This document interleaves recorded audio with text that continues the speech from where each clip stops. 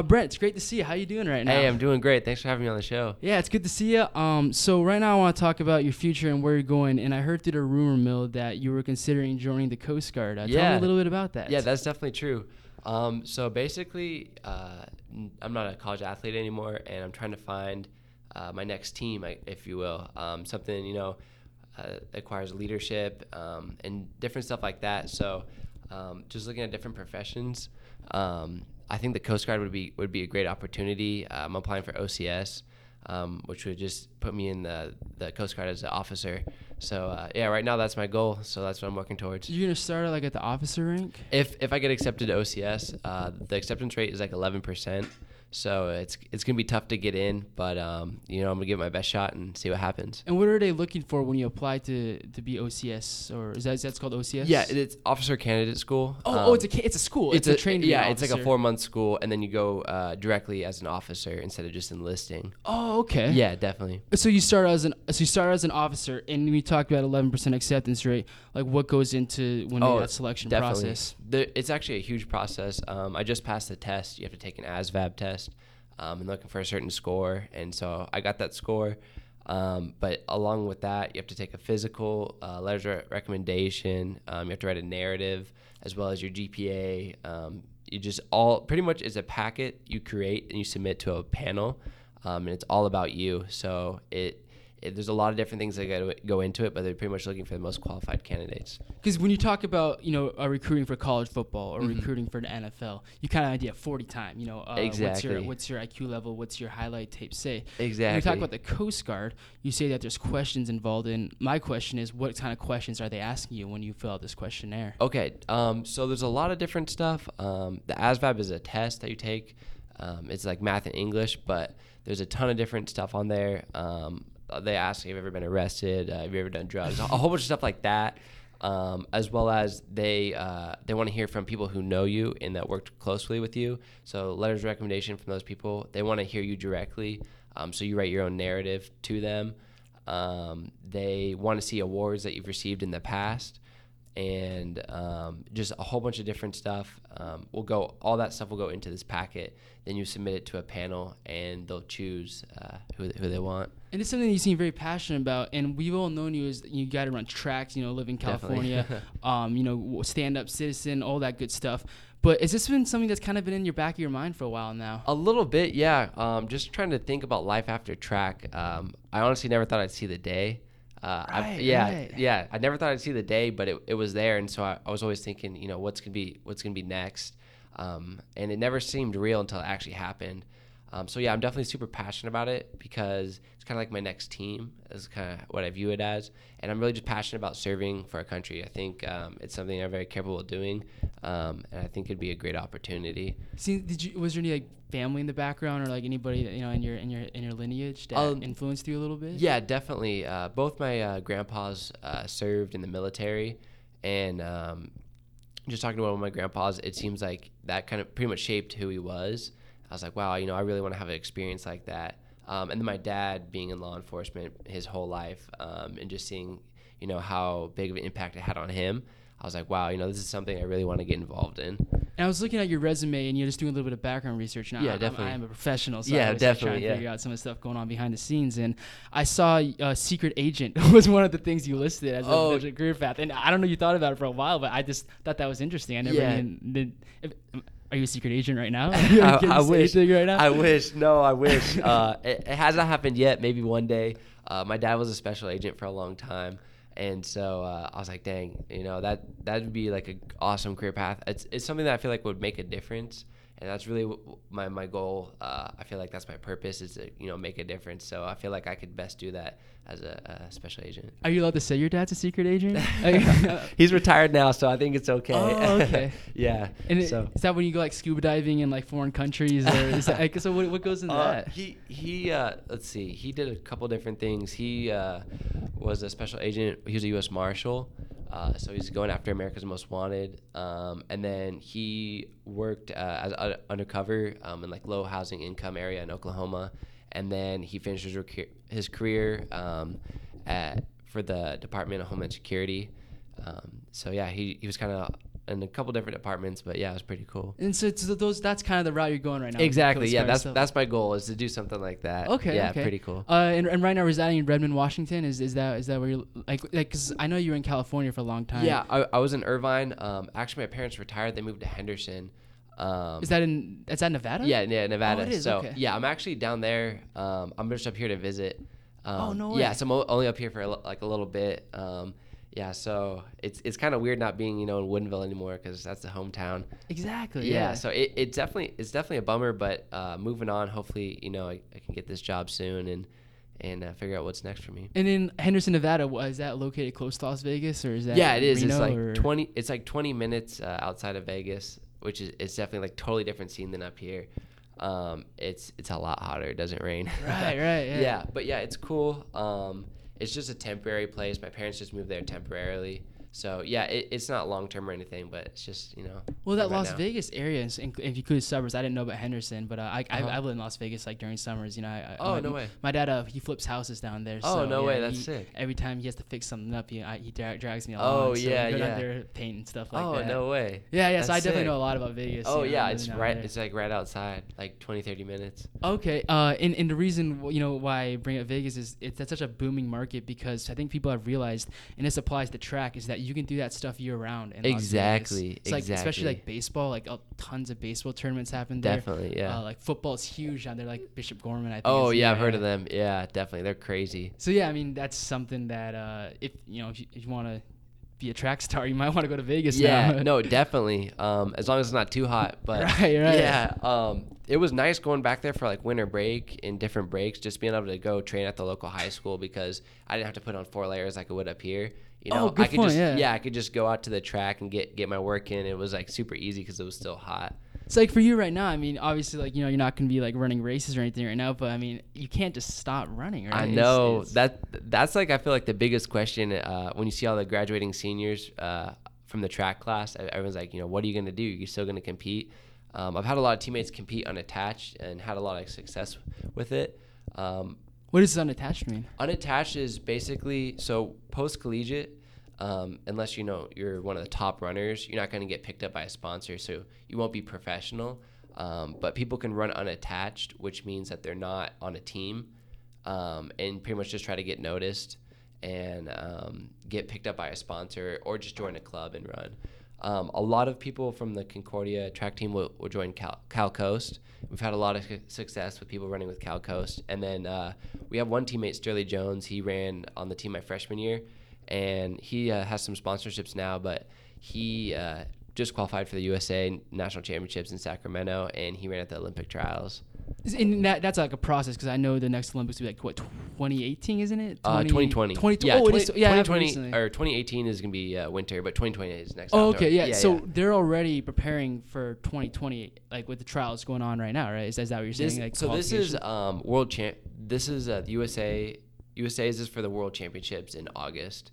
So that's what people are trying for right now. But people are always got the Olympics. That's always everyone's main goal at the end.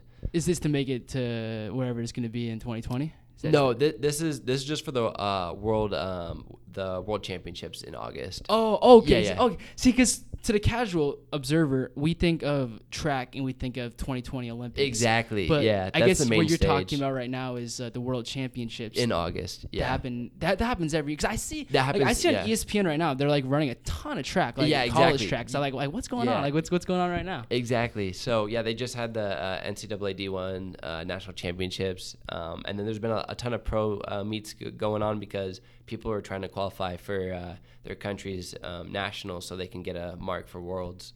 And you're talking about a lot of your alumni, your people that are graduated with you. Mm-hmm. They're sort of running called the California League. Is that what you called it? It's a club called Cal Coast, and one of our coaches is in charge of it. It kind of runs the club, and there's been a lot of different people who would graduate from Concordia and then go run at Cal Coast and had a lot of success running for the club. And so what's the age range of these competitors? Like obviously you got like a 23, 24-year-olds that just wrapped up at Concordia or local colleges, but do you see like 28, 29-year-olds still trying to pursue a dream? Yeah, definitely. You see people into their 30s still running. Yeah, trying to get a mark, and then you even see like a master's class of people who are in their 50s just competing so they can still compete, which is pretty cool. So it's kind of a balance of having a platform to pursue your dreams and continue on to the next level. Definitely. Also, while some people just love it and Exactly. like it's like, what do you do after college? You know, it's like exactly just trying to find where you fit in.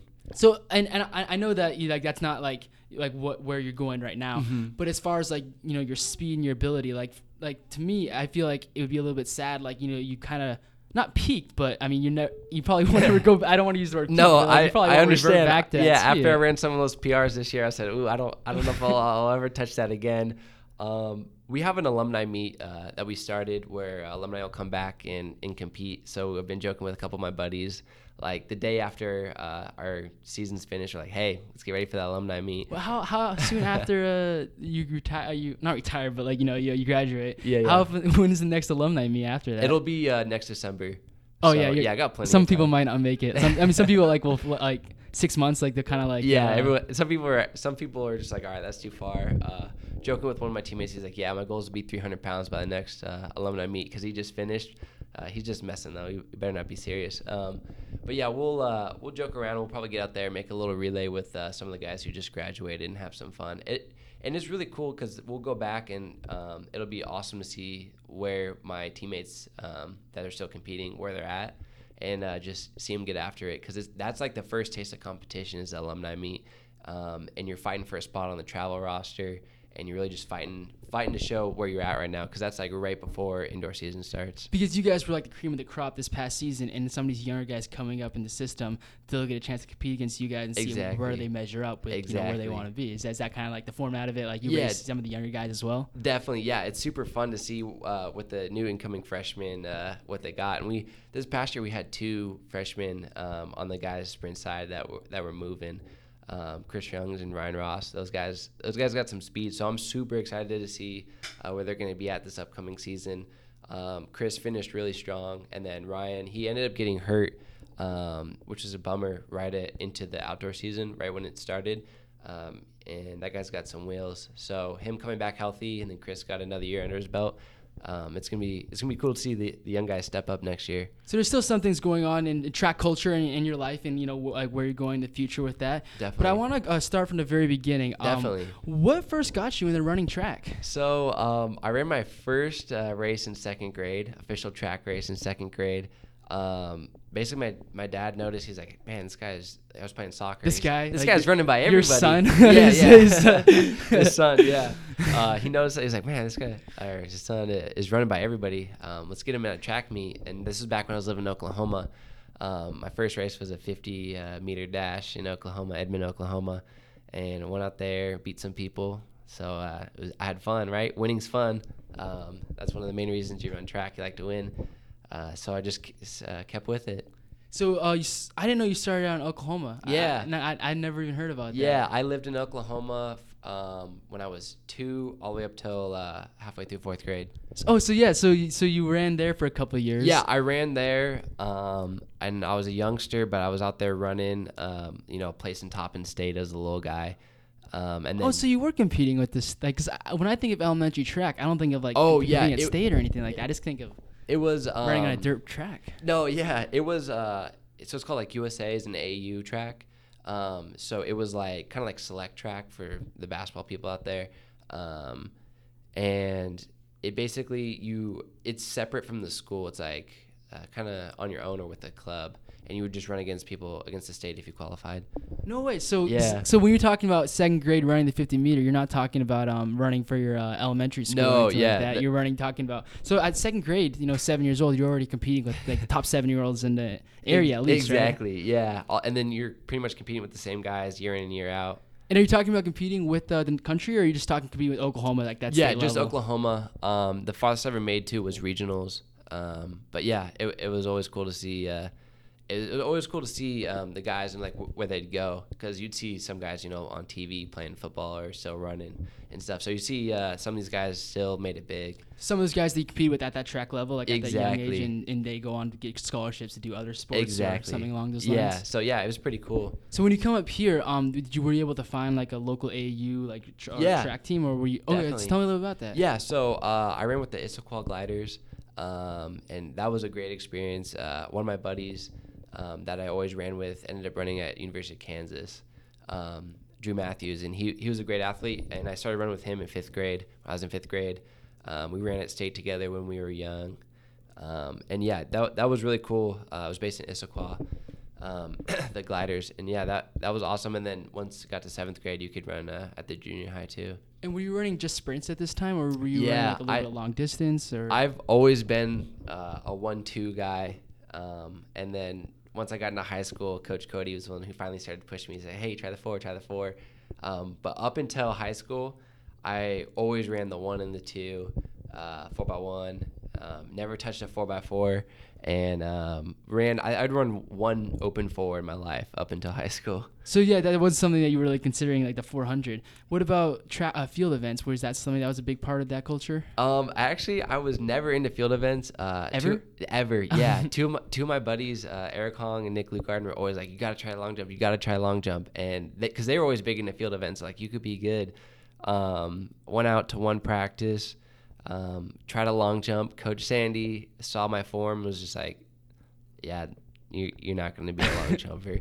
Yeah, it wasn't happening. It was fun though. Because when you talk about excelling at a track event or any sport, really, you got to start from a young age. So exactly. If you were running with Issaquah Gliders, which by the way, when I was thinking about talking about your early track days, I was literally just expecting you to talk about, I ran at Wellington, or I ran. Oh yeah, yeah. I did run at Wellington, but I ran. No, but it wasn't as serious though. No, right? not at all. Oh, it was completely Gliders. different. Yeah, it was completely different. In 50 meters was the standard for 2nd grade, 3rd grade, right? Yeah. Did it 50 in the 100? Did it? Oh, but it's like, what age was the 100 meter and 200 meter prevalent? Like that was. Let's see. I ran my first 200 in 3rd grade. So they were letting you guys run a 200 meter and stuff like that. Yeah, in 3rd grade is when you can finally move up to the 200. To like the standard kind of like the normal like track distances. Yeah, exactly. Yeah, so under 3rd grade is when you have the 50 instead of the 2.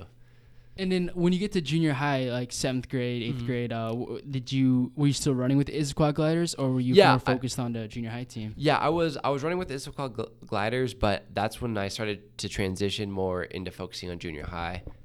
And junior high is like it's still just one season though. It's not like exactly. Yeah. Round. So because there was like 4 seasons in junior high, so it was just one of the 4, which is like what 3 months out of the year. Yeah, 3 months. Yeah. So not a huge time commitment, but yeah, it was still pretty.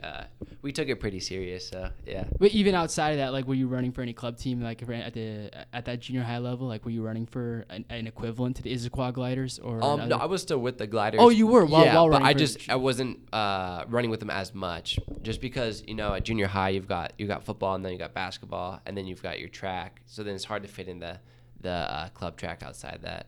And I definitely want to talk about your athletics outside track, because I know that you played other sports as well. Definitely. Tell me about some of those other sports that you like to do. Definitely. So pretty much football and basketball and track, like in junior high, were like, I didn't know which one I liked more. I think I always liked track a little bit more than the other two. But when it was football season, I liked football the most. When it was basketball season, I liked basketball the most. And then going up through high school, still had the passion for it. Because like you say, you like track more than football and basketball, and it's probably correct, but it can't be understated that you were a football player. That's how a lot of people knew you. Yeah, also basketball, like that's kind of like, because I remember you playing at the junior high level, you were always on varsity, you was one of the top players on the team. Yeah. And also football, because think about a guy your size running at your speed. I mean, that's something that stands down the football field. Definitely, you're playing. You're one of those guys that played, a lot. Definitely. And like my question for you is, you talk about excelling, big time at those sports, but then it kind of tailed off. And I don't want, this isn't like no disrespect or anything, but it kind of tailed off because you were on pace to be a big star in those sports. Mm-hmm. So like, why do you think that it didn't keep going for you at that point? Honestly, yeah.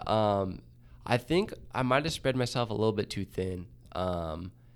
I think I was trying to do too much. I know there was a week where it was in between the seasons, and I was doing football workouts like right after school, and then after I finished football workout, I would go to the gym, get a basketball open gym in, and then after that, get out on the track and do my track workout that my coach had given me. And by that point, I mean, I think I was just spreading myself a little bit too thin, and it was tough, I think, to keep up with everything. Even though there were high expectations for you, maybe like from some people, like in football, in those communities, like definitely, like Brent's got to be that go-to receiver. Yeah, no, he's got to be our point guard. Exactly. Oh no, but he's got a track going on. There was a little bit of pressure with that. So I want to talk about your sophomore year of football. There was an incident, and I'm sure you remember this, where you saw somebody break their leg. Oh yeah. See, I don't know anything more than that, but I think. Yeah. Can you tell me a little bit about that? So yeah, we were playing Bellevue High School, and I was playing H at the time, and I think it was Solch came around, pulled, and basically I think I don't remember who it was. Someone was engaged with the guy, and then he kind of got bent funny, and then the other guy hit him, and then you just hear the snap. And I was in an H, so I was right next to the right tackle, and I saw it happen. That was pretty crazy. That was like the first time I think I'd seen like a huge injury like that. Because when that guy broke his leg, the bone like protruded through his uniform, right? Yeah, and you definitely. were literally 2 feet from it. Yeah, at that definitely. Time. Yeah, that was pretty gnarly. Was this JV football or varsity football at that time? Yeah, this was when I was swinging JV varsity my sophomore year. And this was a JV game. Oh, this wasn't a JV game. This was a JV game. Because you can find it on YouTube. I honestly don't know what keywords you'd use to find it. Oh, really? That's where I saw it. That's where I first saw it. No way. It was like brutal injury happened. Oh, crazy. And because Alexis showed us in our English class, she showed it is that and they showed you basically looking at it and then really looking. Yeah, I didn't need to look at that. Yeah, that was crazy, man. Wow, yeah. And then we're just throwing it back right now, but after that, like your style of playing football might not have been as intense or not have been as physical after seeing that. Yeah, a lot of people were saying that that was a little bit different, but I don't know. I think maybe for that game it was a little bit like eye-opening, I guess. But I don't think it didn't really affect me too far after that. I would say I was always kind of more of a speed guy. I was physical, but I was definitely always more of a speed guy. So I feel like it didn't really affect me too much. Some people might have been a little bit melodramatic about your reaction. Some people were saying that. Yeah, so I don't know. Yeah. Well, let's get back to track. So when you're getting to the high school level, did the coaches on the track team know who you are, or just in general, did the league know who you are? I guess at that point. Going into high school. Yeah. So I think my high school coach had seen me run at the junior high championships, the sprints, and the head coach would always go out to that. But coming in, I don't think they really knew who I was too much. But I remember from early on my sophomore year, my coach, I was talking to him, I was like, yeah, track's my favorite sport. And we were working after practice, always working in extra. So I think pretty much right after the season started, he knew I was pretty dedicated and pretty passionate about the sport. So they might not have known about your times or your career at Leota or anything like that, but they kind of had an idea of this guy loves track. Yeah, I think so. This guy wants to be good at track, right? Exactly. Yeah, I think that was a vibe they definitely got from me. And were you running varsity for sophomore year? Yeah. I don't think I might have. Yeah, I don't think I ever ran a JV race. So it was pretty much varsity from the get-go, which was not easy because you come from Leota where you're winning every single race, and then you get to high school, and now you're a little sophomore going up against these big seniors, and you're not winning every race. So that was definitely a big adjustment. And as you get to this point, are you starting to develop like rivals, or people at other schools that if I'm playing this school, this guy's going to be there in the 200? Absolutely. Yeah, you definitely get that. You what guy is on what team, what he runs, and you want to beat him. And you also know you probably see a guy in football, and then you come back and you race him in track. So it's like, I'm seeing this guy in multiple sports, which is pretty cool. But yeah, especially once you get to like KingCo districts, like who the guys are and who you got to beat to move on. So there is a little bit of scouting going on in track. Oh yeah, you definitely 100%. Want to know who you're going up against. Definitely. What they expect. You exactly. gotta be prepared. Exactly. So who's in your heat, and what they run. You know who it is. So yeah, the goal is just to beat them. And one of the strengths that you have is your diet, because I've heard that you have a very rigorous diet. You don't drink. You don't even eat potato chips. Can you back me up on this right now? No, definitely. Yeah, that's 100% true. I was, super strict on my diet, especially in season. And I think that made a huge difference. I really think that it is the extra mile that you needed to go in track and field because your body's a temple, and you just have so much energy. More energy when you eat healthy like this. I think it makes a huge difference. And at Concordia, it was super nice because all my other teammates were super into eating healthy, so we could always hold each other accountable. And would you guys? I'm going to Concordia right now. Did you guys like prepare? Have you always been a guy that prepares your own meals, like, or you always making your own food? We actually would eat in the caf, but the good thing about the caf is all you can eat, and there's always a salad bar, and there's always a grill, so you could get salad and you can get grilled chicken and brown rice. So Every single day? Yeah. I would say I got that probably 85% of the time. Based if maybe they had fish or something else, but majority of the time that's what we're getting. Because track stars, they come in all different shapes and sizes. I mean, Definitely. you got Usain Bolt, he's 6'5", over 200 pounds. Yeah. And you got little guys like Johan Blake, who's like 5'8", 165, something like that. So like, where did you find the happy medium? Like, how do you judge your weight to maximize your speed potential? I think for me, everyone's different, like you said. For me, I'm 6'1", so I'm on the taller end of a sprinter. A lot of the time I was the tallest guy out there, but then you see some guys who are 6'5", 6'4". But for me, for my weight, I'd say I like to be a little bit heavier because I want to feel stronger. You don't want to be too heavy. I pretty much would compete at 182. And I think that's where there's a happy medium between the strength, but also not being too heavy where it slow you down. Especially towards my senior year, I was more of a 200-meter runner, and that's I think that was like the perfect weight for me. Because some people that are casual would say, well, if you're 182 and you run this fast, well, if you're 172, think about how much faster you'd be without that 10-pound backpack on. But that's not the right way to look at it. It depends on what event you are. I know for the distance guy, you want to be pretty much as light as you can be because you don't want to be carrying all that extra weight. But you take a guy like Justin Gatlin, who's successful in the 100 and the 200. He's like 5'10", 200 pounds, and he's just super strong. He's got one of the best starts in the world. So I think there is no like format that you can say if you're this high, if you're this tall, you should be this much weight. I think it kind of depends on the runner. So it does involve a little bit of experimenting. And as you're going into your senior year of high school, were you getting interest from colleges about potentially running for their university? Definitely, yeah. Concordia had given me my offer by then, and I'd been mostly receiving interest from D3 schools, a couple D2 and NAIA, but mostly D3 was the interest. And when colleges are interested in you, like in football, it's a little bit different because they're looking at your what potential you might have, like what offense did you play in. But track, I feel like the recruiting is mostly based off of your times, right? Is that what they did for you? 90% is off your times, so they know what you run, and so they look at your times, they look at your potential a little bit. So they knew I was a 3-sport athlete, and they knew I had a lot of potential because I hadn't had as much focus on track as other people had. We only have outdoor track. A lot of schools have indoor and outdoor. So they looked at that, and then grades is also really important. What type of person you are. They don't want someone who's a hothead who's gonna come in thinking they know everything. They want them to be coachable, and just someone who would fit the system so they could progress through the 4 years. And what were those times that you had that impressed those Concordia Irvine scouts? Yeah. At that point, I think I was around like maybe 11:54, 23:5. So going into my senior year, I really PR'd a lot, and that's when schools had started showing the most interest. But it's late in your senior year, so it's kind of makes it tough. So 11.54, that was the 100-meter? Yeah, that was the 100. It was 23? 23.5 was the 200-meter. And basically what it comes down to is, and you probably knew at the time, if I can get to 10.9 or 10. Yeah. So basically 11.54, that's Division 2. 10.9 D1 2A, like Big Sky. If you break 11. 10.5, that's when you start getting to UW, Oregon. Yeah. And then Olympics like 10. Is that the higher? Yeah, I'd say that's about right. I was looking at the state results this year. There's like one guy who goes sub 10.5. That guy is going to be the guy who's getting full rides from all the D1s.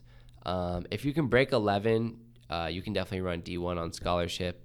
UW, I think would usually offer like one or two guys. So you got to be kind of like the top guy in the state if you want to run on scholarship for the big D1 schools in the area. So yeah, that's what makes it. And honestly, I think that's what makes it better than football or basketball or baseball. It's like you can't sit there and complain and be like, "Oh, they didn't take me seriously. They didn't give me a chance.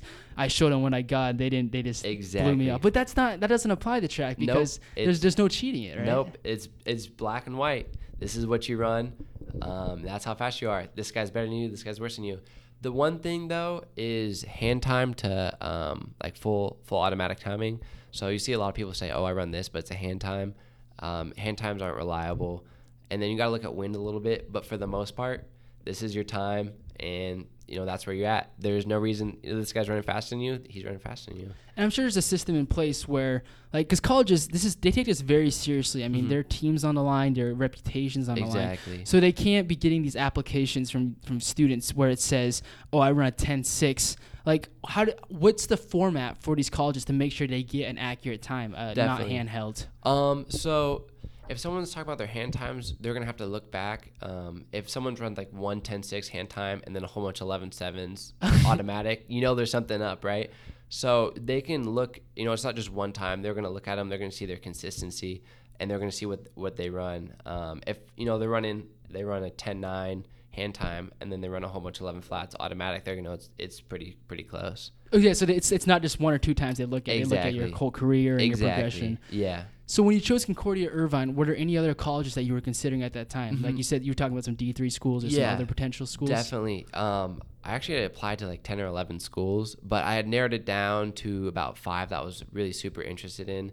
Concordia Irvine. I was also looking at Westmont, Linfield, PLU, and Redlands. So those schools, they have a religious affiliation. Was that a big draw for you? Yeah, I'd say it was. I was really interested. I was Christian in high school, but I really wanted in college to go and see what it was like on my own. And I feel like that also played a big part. I've talked to a lot of my teammates about it, and they feel like going to a Christian school has really helped their faith develop a lot, and I would agree. Yeah, right. Because like Linfield and PLU, I don't know about Linfield, but PLU in those schools. Yeah. But also, the draw of Concordia Irvine was because for the longest time when I saw Concordia, there's a Concordia down in Portland, Oregon, and so I was like, "Oh, Brent's in Portland. That's pretty cool." But it literally wasn't until like yesterday that I was like doing the background research and I found out, oh, Concordia Irvine. Yeah. That's freaking Los Angeles, California. Yeah, That's Southern right in California. Orange County. Yeah. Is how awesome is that being in Southern California? It was awesome. Yeah, I couldn't complain at all. It was one of the best experiences. That was one of the best choices I've ever made. Yeah, Concordia is an awesome place. It's right by Disneyland, right by the beach. Got to run in the sun, every day. And yeah, it was definitely a great choice. It's a great area to be in. And were you going to the beach a lot? Like, we were talking about like that California lifestyle. Oh, right? yeah. Going to the city, right? Going to Los Angeles, California. Exactly. I'd say we were going to the beach after practice on like a Friday or Saturday, especially in the fall season when we don't have meets almost every weekend. It's awesome, yeah. And did that influence where you might want to live in the future? Like, for sure. If I want to live down here one day? Yeah, for sure. Got to get back to Cali. Yeah, I love Washington. I pretty much love the West Coast, but ultimately one day I'd be back in California. That is the goal. Okay, For sure, that makes sense. All right, so yeah, right now we're talking about your career in Irvine. And we're talking about your career there. First of all, is Concordia Irvine a big college, a little college? No, what's the atmosphere of that place? It's a small college. It's right next to UCI. But yeah, it's a small college, but it's got a great feel to it. Everyone on the campus is super friendly, and yeah, it's just a great school. And in anything outside of like obviously athletics is part of it, but just in general, I mean, any hobbies or passions that you had outside of track in school? Oh yeah, for sure. I'd say going to the beach was awesome, and then just pretty much hang out with my friends in the dorm room. Always live with track guys, and they would just mob over. And we're always just hanging out, messing around, watching movies, playing games, and then just doing stuff outside when we can. So I guess you weren't, because like the living situation was, you guys are all like kind of together in a dorm. Yeah. You're not living in like an apartment or a house off campus or anything like that? It was an on-campus apartment, so it wasn't like after freshman year, it wasn't a dorm room, so I lived with 4 track guys, and it was fun. It was always happening in that room. So what is the work schedule like for you guys? Like, first of all, like what are the seasons like for track, and what's the schedule like on a daily basis? Yeah, definitely. So we start practice 2 weeks into school, and then we go all the way to finals week of the last semester. And yeah, it's a grind for sure. I mean, it's a long season because you go basically from start of school to the end of school, so it's an entire year. And practice, so pretty much in the fall, we'll go to the training room before practice, make sure that we're ready to go, and then we got practice about 2 to 3 hours depending on the day, and then afterwards we'll have weights, and then after that we'll hit training room again. And yeah, that's pretty much an average day. And that happens after class, right? So you guys aren't waking up at 5 a.m. Yeah, so we practice at 2. So yeah, we're getting our classes done in the morning, getting lunch in, and then by 1:30 we're getting in the training room. That's probably a better way to do it, because you've probably seen the D1 football schedule, like they're waking up at 5 a.m. So I was thinking, like, is that what you guys do? Is that you guys wake up really early? Yeah, no, we're lucky. We'll have to wake up early for class. Like we have 7:30 class because we have to get everything done by 2. But yeah, pretty much you could block out like 1:30 to about 6:30 depending on the day for it's a straight track. Work for track. Yeah, exactly. So we never had morning weights or anything. It was always weights after practice. And as far as the weightlifting, is it this big compound lifts, or is there specific like track specific lifts that you guys do? Definitely. Well, we start off this season trying to build strength. So that's when we're doing the big lifts and stuff, and then we're going to be testing, maxing, 3 rep towards more winter. And then once we get in season, then it's all maintenance stuff, because you can't be lifting heavy at that point. No. Yeah, so you've got the strength that you've already built up through the fall. So by that point, it's just maintenance. So right now we're talking about the track lifestyle, talking about what it was like for you down in Concordia, Irvine. Mm-hmm. You had goals down there. What were some of those goals you had, and do you feel like you accomplished them? Definitely, 100%. So going into my senior year, actually, so every year for track, you always have number goals. So I say, I want to run this time. And going into my senior year, I wanted to make the most of it. And actually my goal of the year was, the Friday Night Lights movie. I watched it. Yeah. The speech that the coach gives at halftime of the state championship game basically talks about being perfect. And he describes what being perfect is. And that was my goal for the year, was just to be perfect in the aspect of giving 100% every day. Treating my teammates and my family right. And that was ultimately my goal. I said, if I am perfect, then the times will take care of themselves. In the back of my head, I had number goals and a couple other goals. I wanted to qualify for conference. Pac West Division II, it's tough to get to conference, but my goal is just get into conference. And then I had a couple times, especially for the 200, that I wanted to hit. And I was able to complete all those goals. And because prior to that, were you not able to get to conference, or was that something that you were climbing towards over the years? I was able to get to conference, but it was always tough. It was always super tough. I actually qualified for conference every year, but this year the conference was just a lot more competitive. So it was definitely tougher to get to conference this year, but was able to do it. And then during your time at Concordia, were there any events or races that stuck out to you? Yeah, definitely. There's the first time I broke 23 seconds in the 200 at Point Loma my senior year. That was the first one that comes out to me. I was actually in the race with one of my best friends. He was in lane 1, I was in lane 4, and I had run 23:06, 23:00, and one of my lifetime goals was just get under 23. And got out well. Didn't have the best curve, and then came off the curve and just attacked and ended up winning my race. And I turn around, and my friend just gives me a huge hug, and I was like, "Oh man!" Did you know at that time that I did not know? He had a huge cool. smile on his face, so I said something crazy probably just happened. And then I see Coach Woods running from across the field screaming, and I was like, "Oh man! I probably just broke 23." Just gives me a huge hug, and then Coach Bowman, our head coach, comes up.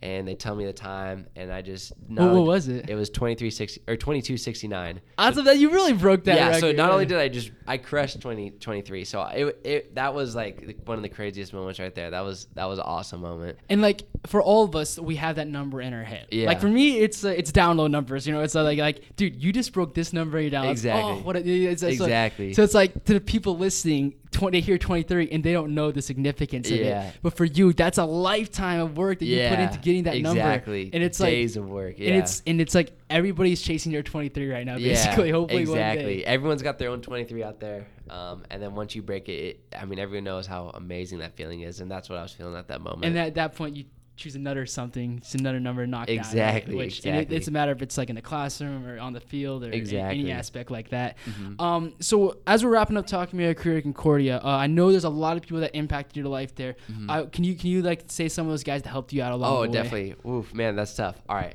So freshman year, Jordan Thomas, he took me under his wing, and JT Royston, Brad Battenberg, they really took me under their wing and showed me what college track was all about.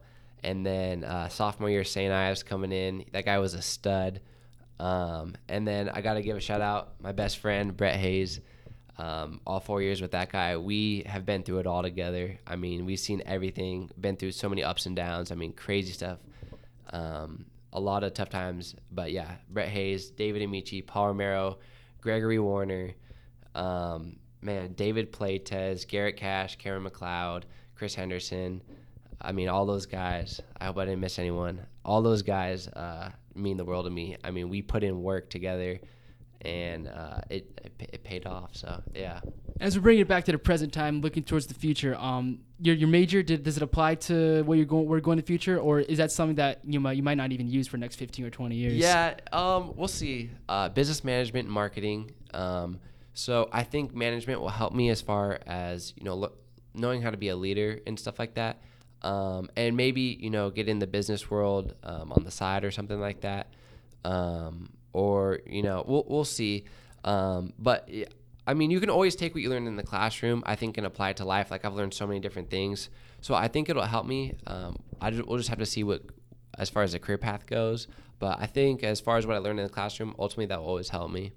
Yeah, and the ultimate goal for you is how do you want to be known, for your life, and where you're going in the future. So yeah, that's definitely a great question. That's what I was trying to figure out, because I was always trying, I was always kind of known as the track guy, and then now I've got to find something new I identify myself with, and that's really where I think I fit in with law enforcement and the Coast Guard. So I think what I want to be known as is someone who's just honest and someone who made a difference, someone who impacted other people's lives for the better. And yeah, because then you talk about the identity, and like some people, it's hard sometimes, find out what you want to do. Because, especially college football world, and like a lot of people chase those dreams, and when it's done, it's really important. Some people I know identify in their fate. Some people identify in whatever they want to do long term. Mm-hmm. And for you, I definitely kind of see what you're saying with the Coast Guard. Yeah, how definitely. That how much that means to you. Yeah, definitely. And then we're wrapping up right now. Mm-hmm. It's been great having you on the show. Yeah, definitely. I'm glad that you got a chance to tell your story and talk about where you came from. Yeah. Thank you so much for having me, man. Yeah, awesome. It's been a good time, Brent. Thanks for being definitely. on. Yeah, thank you so much. All right, that was Brent Constantine. It's sad. It really is a little bit sad. Brent's been running his whole life, and hearing him tell his stories of breaking his PRs, living his dreams, seeing his hard work pay off, it's special. He's been playing sports ever since he was a little kid, and now it's done, and it's on to the next chapter. And it appears that with this desire to be an officer in the Coast Guard, he will continue to achieve anything that he sets his mind to, because that's who Brent is. He's one of the hardest working guys you'll ever meet. Find him on Twitter at @BAConstantine, Instagram at Brent Constantine. And if you enjoyed Brent Constantine's podcast, send him a message, send him a tweet, tell him you enjoyed the show. These guys always appreciate that feedback on their podcast. They love hearing feedback on their show.